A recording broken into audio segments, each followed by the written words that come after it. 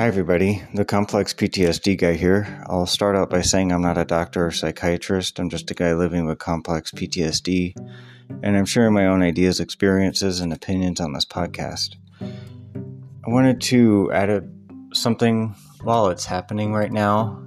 It's something really peaceful, and so where I live, in the Midwest, it's snowing right now. It's a really cold night, but it's one of those really calm, serene winter nights, and it's snowing, but it's not a heavy snow, it's not a wet snow, it's not a harsh snow or harsh weather.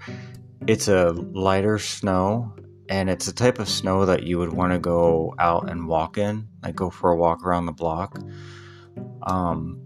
But it's very peaceful, and the sky has kind of an overcast to where the street lights are reflecting on the snow, which kind of reflects on the sky. And so the sky is sort of like a pinkish, a very, very dark pink purple, or maybe even a bluish mixed with a little bit of a pink, but it's very, very dark, like a winter night sky. And where I live, outside there's a drive, and the light from the building I live in is shining outside my window where I do my podcasts.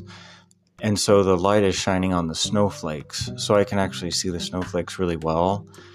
And the ground is white, and there's some bushes about 50 feet from my window that are behind a fence, like a wood fence. And the snow is hanging on the bushes to where they're kind of drooping. And I wanted to just share this, and just share a couple of good things before I go to bed and before the night comes. It's already night, it's almost 10 o'clock, but before the late night comes, because it's really good. This is a good example of mindfulness, and mindfulness is a really good way of getting your mind out of stress, and something that reminded me of that too.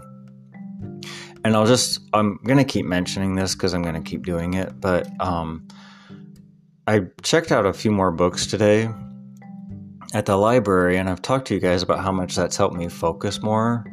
I normally don't enjoy reading because a lot of times I can't focus when I'm reading, but for whatever reason, I think because I have a mission for what I'm doing, I'm trying to read 2 to 4 books per shelf at the library, starting with the first books in nonfiction, and there's no rush with anything. But when I start my history podcast, hopefully next week, I plan to incorporate some of the books from the library. I'm not going to quote the books or anything like that. I'm not doing book reviews, anything like that. That's a lot of work. That would not be fun for me. I already work 2 jobs, so I want my podcast to be enjoyable but educational. Enjoyable and fun, and educational and fun. But the book reading has really just kind of helped calm my mind. I've learned a lot already, and I don't read every word in every book I check out. I usually go through a few chapters. I read the introduction. I read about the author, and I'm very impressed, by the way, with a lot of the authors. Their backgrounds and where they work and what they do. I really didn't know, what I was going to come into when I read some of these books. But for the nonfiction section, very high scholarly backgrounds for so many of these authors, and I don't know why I wasn't expecting that. I mean, it makes sense because they're writing books about their field of study, but I just wasn't. Maybe I was thinking more of I don't know what I was thinking. I just wasn't expecting some of the backgrounds I've seen on some of the books. So it makes me want to read them even more. And the more factual and logical and scientific they are, the more I like them. I specifically, like I said, I really like that Scientific American magazine. And that's just something I've been checking out for my own kind of interest. But the books I am going to incorporate to my podcast.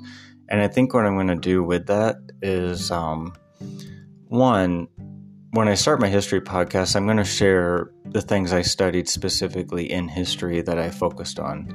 And then I'm going to share maybe my specialties. And then I'm going to share my views on specific things and how I think it's important to study kind of the opposites. So for example, in World War II, I've kind of been reading a little bit about countries that were not in World War II, like who did not fight. And Sweden was one of them from what I've read.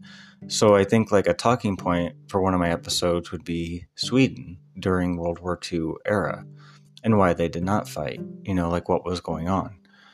So rather than focusing on the countries that did fight, which is usually where the focus goes, I want to know what else was going on in other countries and why they didn't. Because the world that I work in history, there's a lot that's very centered on Abraham Lincoln. And I feel like I hear about him all the time. And my focus over the years has been on a guy who Lincoln ran against named Elihu Wolcott. And I've told you guys before, I feel like he's the root of what became the movement that led to Lincoln. But nobody ever talks about him. The only time I ever hear about him is that he was the chief conductor of the Underground Railroad in central Illinois area in one of the counties in Morgan County. But so that's kind of, my take on certain things. And then from the books at the library, that'll be kind of a separate avenue of things that I discuss maybe once or twice a week in relation to learning about things and education. And I might also discuss on my history podcast, my views on how to make education better. For example, I talked to you guys about quality of life, teaching quality of life in schools, and maybe we would have less of these horrific casualty outbursts, like what happened this week in Iowa. And so there's going to be different things I'll talk about in regards to history, teaching. If I were to teach a history class, like what would be the formula? Because I almost did teach a history class. Nobody signed up for it, but I had everything planned on how to approach it. So you have more engagement from the students. So anyway, why I'm mentioning all that is because it's inspired me to read more, and it has helped a lot with my focus on calming down and de-stressing. So I have about 5 or 6 books here for the weekend. I work tomorrow. Tomorrow's Saturday. I work tomorrow, and that's one reason I'm enjoying the snow right now, because I think it might be gone tomorrow. It's just a tiny little bit of snow, so I really wanted to enjoy it. And part of the mindfulness that comes from not just the reading that I'm doing and learning, and it's also distracting from my stress, reading these books. And it's fun to start from that first section of books because there's a huge variety, by the way. If you start, most United States libraries are set up this way, public libraries. They start with that book by Mortimer J. Adler that I mentioned about the encyclopedia and how he thought it should be organized back around I think it was the 15th edition of the encyclopedia. And then it goes into all types of things, from computer programming to the lost city of Atlantis, to UFOs, to Bigfoot, to symbols, to statistics. And that's just the first few shelves, and there's a gazillion shelves. But in the first section, it's a nice variety of things. And I've learned a lot already.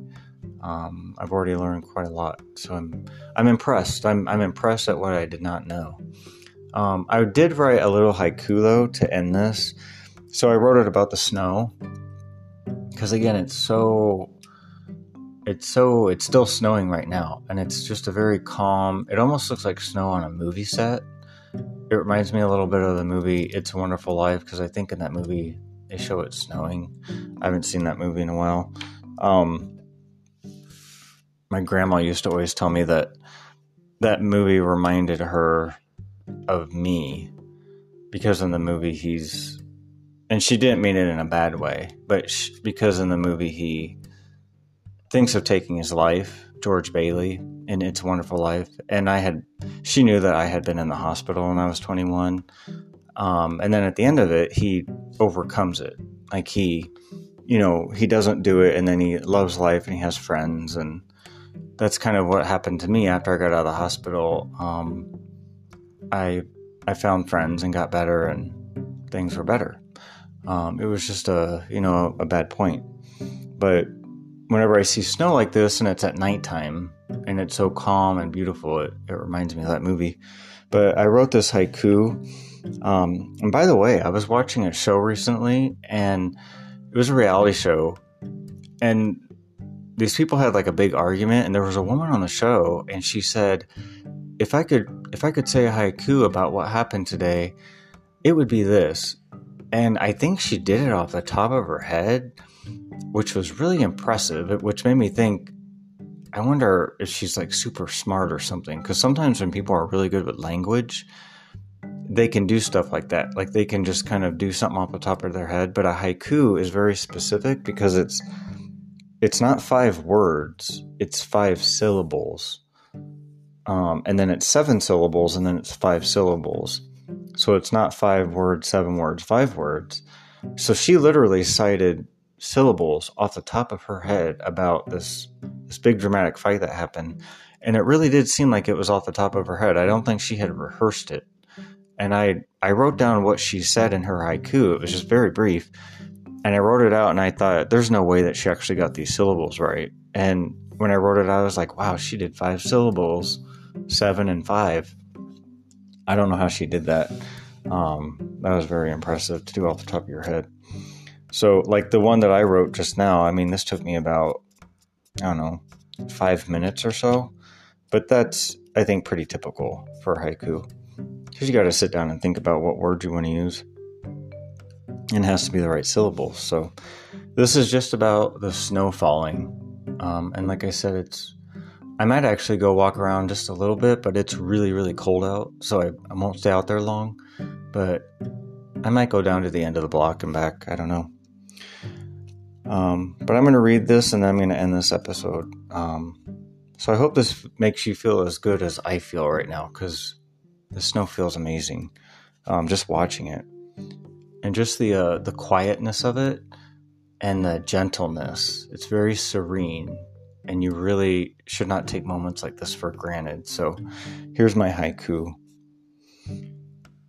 Gentle falling snow. Overcast sky reflects streetlights. Calm, soft, peaceful night.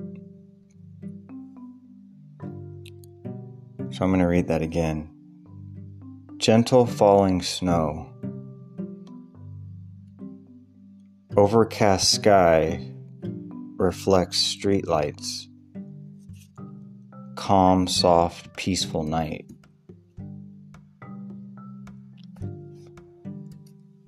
So there's my haiku.